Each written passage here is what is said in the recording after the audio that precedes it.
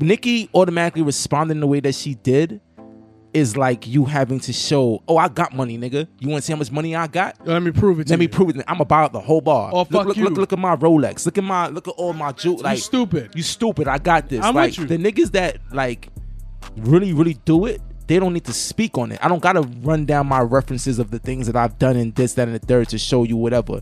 What that girl said has a lot of validity in it, because at the end of the day, that's a big word for you.